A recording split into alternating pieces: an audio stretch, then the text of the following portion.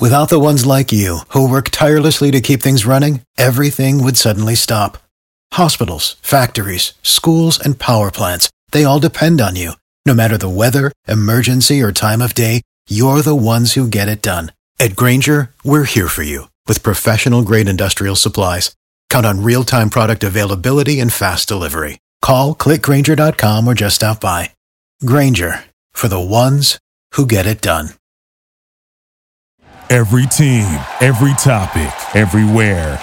This is Believe.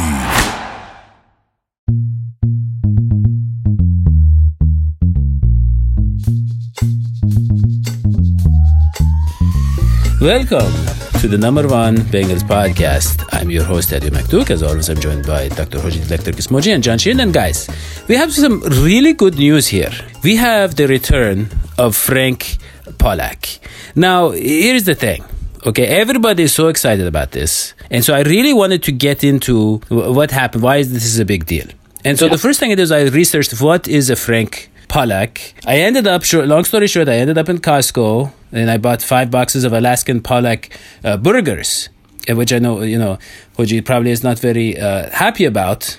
But I moved on and I said, okay, who is Frank Pollack? Now, John, I don't have the exact information in front of me. Okay, but I think that he played with like Zach Taylor's brother, in college, and then he coached under his mother-in-law or something previously, right? I mean, he has a lot of family ties to. But John, here's my question: is if he has so many ties to Zach Taylor, like we see with Bill Callahan and Mike Sherman and all that, why wasn't he retained when Zach Taylor was hired? And why was he willing to come back now? We don't know that for sure. We just know that Zach wanted Jim Turner when he came on here, and it was basically saying that, we have a guy in mind. Unfortunately, it's not you being Frank, and Frank knew he had opportunities elsewhere, so they just kind of mutually separated, and that's just kind of what it was. Like, it wasn't that those ties didn't exist back in 2019. He just made the wrong decision in trying to bring in Jim Turner, and now they're back to square one, essentially. Well, I guess the next question is, John, what happened in New York? Why didn't the Jets want to retain him? So the Jets hired him in 2019, and I'm just going to read you off a list of names that he had to work with. Brandon Snell, Kelvin Beachum, Alex Lewis, Jonathan Harris, Brian Winters. Next year, 2020, Connor McGovern, George Fant, Greg Von Rodden, and Mekhi Becton, who was a first-round pick. Not a lot of good names, obviously. There's not. I would say from a rock and roll perspective, Von Rotten is a perfect name. Now, football less so, but you could go far in the music business with the name Von Rotten. No, he was hired with Adam Gase. Adam Gase was fired for 2 years because Adam Gase is a garbage head coach, and everyone on that staff was available to look elsewhere, and that's why he's back. Okay, so I guess the thing is generally, it's a long shot for a coach to remain after the head coach, like a position coach to remain, right? Is that what you're saying? It's like it was seen as a complete failure. They wanted to start fresh. Well, they kept special teams. Yeah, because Darren Simmons had been there for 15 years. He had awesome. Certain ties to the organization. Yeah, that's true. No, I was talking about with the Jets. I'm saying, so what you're saying is the Jets were a complete failure, and so they just cleaned house. It wasn't necessarily that Pollack did a bad job, because they were allowing 40, 50 sacks. No. He was one of the best coaches for the Jets. Mm-hmm. Well, look, here's the reality of the situation. Pollack was offensive line coach for 1 year, I believe, at the Cincinnati Bengals. Is that right? 1 year? It was just 1 year. It was the best. It was the best year. It was the best year running the ball, and I think even protecting the quarterback. And we know that Mixon was happy with him and unhappy with his departure. He tweeted about that and was very open about it, and very open about being happy when he came back. Which means, because we all know that the offensive line coach is also designs the running game and all that, and so he had a lot of success in that 1 year at the Cincinnati Bengals. Now, he didn't have all that much success with the Jets, but I agree with John that the issue wasn't really so much Pollack in those 2 years that he was at the Jets. The issue was the personnel. I mean, it's a talent-driven. I know that someone on the show, I can't remember if it was me or John, said that offensive linemen don't need feet. I think about it with John. That's silly. They need feet. They need talent. They need to be talented people. And he didn't have the personnel to work with at the Jets. And I think the lesson of that is that despite all of our excitement, if the Bengals aren't going to actively actively bring, and I think John has said, more veteran kind of expensive type offensive linemen, Frank Pollack is the answer. I'm happy he came. I was the one who was saying bring him back the whole time. But he is not an elixir that you swallow and suddenly your team is good. There still is a lot of work that needs to be done. No, that's a good point, because in 2018, if you remember, they added a lot to the offensive line. They traded for Cordy Glenn. They drafted Billy Price. They signed Bobby Hart to that one-year deal at the time. So they added guys and they had turnover there, but it just wasn't the right guys. So they had the right idea in terms of giving Pollack a fresh slate, but they need to do better this time in terms of investing in the right players to give him the personnel to succeed. Because if they just go into 2021, like Hoji said, and expect him to make the current starters and the current depth chart just work, that they're setting him up for failure for sure. Thank you. Yeah, okay, that's fair. That's fair. But I just want to point this out when we're talking about personnel, right? With that 2018 team, I mean, he was starting to get a lot out of the guys that he had, like Billy Price and, even Bobby Hart. And these guys were performing better under him than they have, at any other time. I mean, definitely with Billy Price. I mean, I think he had a couple of solid games toward the end. I think his pass protection was in the 60s or something, right? It was okay. So yeah, here's the thing. I honestly think that the Joe Burrow injury is the only way the Bengals are going to actually spend on offensive line, because they hate the spending on offensive line. I think that is what's going to push them to do something. Are they going to, for instance, splash on 2 big offensive linemen and really fix it in free agency? I doubt it. That's just so far from their nature. I think they probably get like a second-tier offensive lineman, if I were to guess, like one of those. And then they probably... May I interrupt? Yeah. I mean, am I being very naive here? But don't the Bengals have in their back pocket all-season ticket pass to a good offensive lineman if they trade their first-round pick for something? I mean, they have like a 5th pick, number 5 pick. Nobody really knows exactly what to do with that pick, because at the number 5 position, there's no easy pick. Look, first of all, we the draft experts, so me, you, and I guess John too, right? We are all the draft experts with the scouting on the Twitter and the stuff. We are often very, very wrong when it comes to what NFL teams are thinking. So Sewell could be there at number 5. Something could happen. We don't know how the draft is going to play out. First of all, but second of all, John, here's the thing. I wanted to ask you about drafting, right? Unless we land a Sewell, like we said, the Bengals really only know how to scout and draft when the answer is staring them in the face. How does Pollack help in terms of evaluation? Because that was our problem, right? That was our problem, definitely. I would say even with Paul Alexander, that was our problem. And with Jim Turner, I mean, he had a lot of problems, but he didn't help in terms of evaluation either, right? So is Pollack, because, we expect our offensive line coaches to do the scouting. Is he going to help with that? Do we know anything about his talent in that regard? I think a lot of that speaks to who he's worked with in the past. We can go back to Dallas when he had Tyron Smith, Travis Frederick, Zach Martin, Lyle Collins, all guys that he helped, or aside from Smith, because he was drafted in 2011, all guys that he helped add onto the team and then develop into the players they currently were or they currently are today. And I think that speaks to just the qualities that he typically looks for. The fact that he coached under Bill Callahan, who is the best offensive line coach in the game, and he looks for the same types of players. Back in 2018, like Pollack was all in on Frank Ragnow, and then Ragnow was taking a pick before, and the Bengals just stuck their tail between their legs and picked the next best player at the position, who they thought was the next best player in Billy Price. So they were all in on Ragnow, and if they had gotten him, he would be a Pro Bowl center for the Bengals right now, and they'd be in a lot better position. But yeah, I think Pollack knows what to look for in an offensive lineman. I think he obviously knows how to coach them up and maximize whatever abilities that they have. But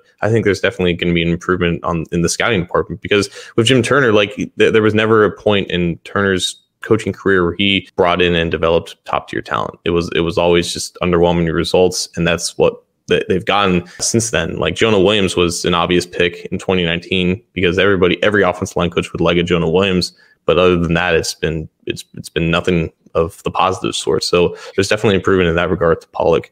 Well, and let's just say also Jim Turner. I mean, he also really hurt the team in terms of the negative energy and mojo that he brought to the locker room, which we saw in the interviews that we had with people who had worked with him. They seemed frightened. They seemed scared. They seemed to kind of admire him, but it definitely seemed to be like a big brother kind of welcome to the Marines kind of atmosphere that I think is not conducive to today's NFL, which is a lot more. These are young guys. I mean, these are young guys, and the newer generation, they answer better to encouragement and friendliness than they do to those older measures that I think Jim Turner was bringing to it. But John, I have a question for you. Pollock, and I'm a big Pollock fan, so this comes from a place of love. But Pollock did have some opportunities to spend. I do believe that the Jets were spending on the offensive line. What went wrong? I mean, what went wrong in New York? What went wrong with the Jets? It was the same thing as the Bengals. Like, they spent a first-round pick on Mekhi Becton, who Pollock helped him become one of the better starting rookie left tackles in recent history. Like, Becton was tremendous for the Jets. They didn't have anybody else. Like, they invested, but they invested in the wrong players. Like, it's the Jets. You don't put all of that on Pollock. Telling him to bring these guys in. At the end of the day, the Jets have a general manager in Joe Douglas, and they made those personal decisions, and they made those decisions wrong. And that's what happened with that. But I do agree with Daddy on his previous point. Like, the Bengals typically don't do things outside of the norm unless like something drastic happens, because they're very reactionary with that. Like, last year, they spent all this money on the defense because they knew it was in such a dismal state. And they knew they had money to spend. After Joe Burrow, goes down with the torn ACL and MCL because of the bad offensive line, I think that is like the spark that urges them to spend in ways that they've never spent before on the offense line. And like you said, it might not be two high priced free agents, but it could be one, and it could be like a mid tier at another position, and it could be one or two actual draft picks to address the issue. So I do think that is something that can trigger them to do things that they've never done before. And now that they have a guy in Pollock who they can trust to develop the guys that they already have, but also to maximize the guys that they're going to bring in. Angie's List is now Angie, and caring for your home just got easier. Whether you need help with routine maintenance or a dream remodel, Angie makes it easy to see reviews, compare quotes, and connect with top local pros who can get the job done right. Plus, you can see upfront pricing and instantly book hundreds of projects. No phone tag, just the work you need done at a time that works for you. Angie's got your to-do list covered from start to finish. Book your next home project today at Angie.com. That's ANGI.com. Okay, guys, look. Okay, yeah. So I want to talk about the actual practical, real effect of having Pollock. Okay, so you guys alluded to it before. But John, you wrote an article for CincyJungle.com talking about how the year that they had Pollock, they were 18th in expected points added per rush. And Joe Mixon basically had a career year. And I think they had their best yards per carry since 1989, if I'm not mistaken, right? And they were 11th in terms of sacks allowed. Now, I don't know about pressures, but even the pass protection, and you guys got that's very misleading. Misleading. So the pressures, there's a lot of pressures. Or is it Andy Dalton getting the ball out quickly? They were a bottom 10 team in pass blocking grade and pass blocking efficiency.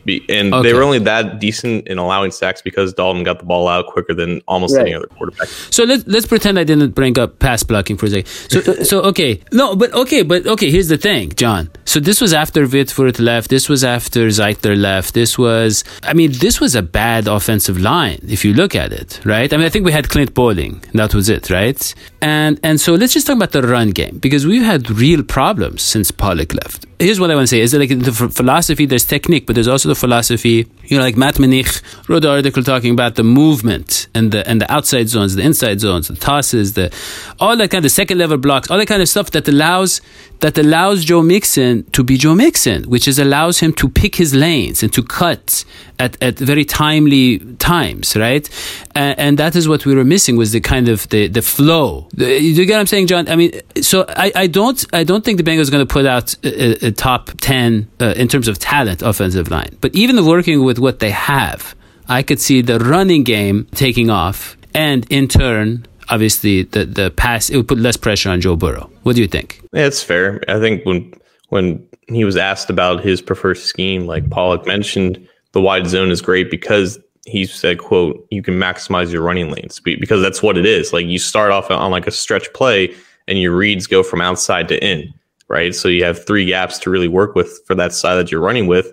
And if just one of them are open, Mixon has the athleticism to plant his foot in the ground and cut up field. Like, the reason why we saw guys like Samaje Perine and Giovanni Bernard have more success with what the Bengals had to work with this past year is because they had to change that scheme up because they didn't have the talent or they didn't have the coaching to maximize whatever scheme they were trying to run. So they were just trying to make something work. And the other running backs, aside from Mixon after he got hurt, had a little bit more success because they're just more suited for that style of running. Mixon is his own guy through and through, and he loves to cut it back and he loves to get upfield and work off of his blockers. So the vision is definitely there to maximize what they have with Mixon. It's just a matter of maximizing the personnel on the offensive line and adding some guys that can do it better than who they have. Yeah, I mean, I want to clarify something to the viewer out there who likes to get to the point of all this. I think the point of all this is that with a little bit of improvement in the running game and in pass protection, with an elite and once in a decade type quarterback, as we all know Joe Burrow is, with a little bit of improvement, you're going to see a lot of result. It's no wonder that when you look at the teams that performed the best this year, they all had really good offensive lines. The ones that come to mind anyways. I mean, look at the way the Browns are overperforming. Everybody thinks that Baker Mayfield is now a superstar. They're overperforming because that running game is amazing.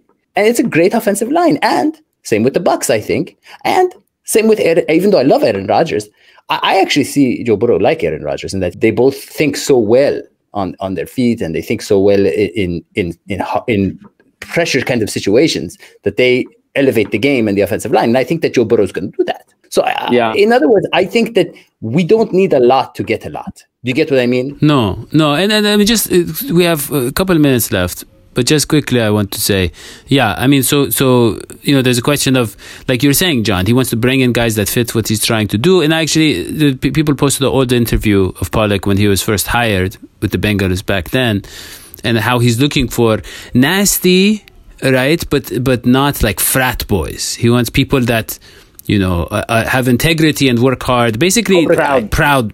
People that take pride in their work. No, boys that take pride. Yeah. No. Hey. By the way, Daddy-O, I don't know if you're willing to share my screen, but the photo has appeared of the recent insurrection at the Capitol, and I zoomed in and saw. Can you share my screen? No. There's a mustachioed village idol-looking guy. That's impossible. But anyways, I think the real question, speaking of insurrections, I think the real question is, how did the Bengals get Frank Pollack back? Was this an ultimatum made to Zach Taylor? Was it like, if you don't get rid of Turner and bring back Pollack, you're gone? No, it was probably the front office imposing him upon them because he had success there, and they know that they need to protect Burrow and do what worked. It was Taylor's call. It was Taylor's call. See, that's surprising. That's amazing. So Taylor had the foresight. So see, that makes me respect Taylor a lot, actually. If Taylor made this decision, Taylor made this call, I actually respect the man, because it takes a big man to say I was wrong. Yeah. Okay, guys.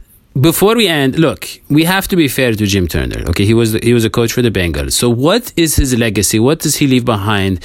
I know, John, he brought in the innovative technology of, I was just reading real quickly, of blow-up dolls, which I think are a cheaper and bouncier alternative to the traditional sleds they use in practice. And I don't know, what are you guys going to miss about him? When Vikings used to have funerals, they would put their chiefs on a burning raft and set them adrift. And I think that's the best way to say farewell to Jim Turner. Set his car tires on fire, let the man, put it in neutral and let the man roll away. I think we've had what we've had. I'm sick. I never wanted him here, and thank goodness he's gone. Bless his soul, but sayonara. Okay. With that, John, we are going to have to end the show. So thank you so much for joining us. Don't forget to subscribe and leave a 5-star review. We will see you next time. So long, SVT. Bye.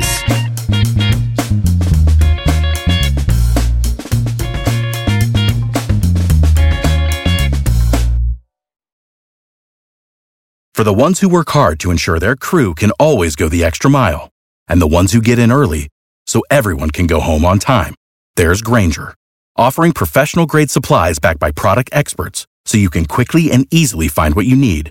Plus, you can count on access to a committed team ready to go the extra mile for you. Call, click Grainger.com, or just stop by. Grainger, for the ones who get it done.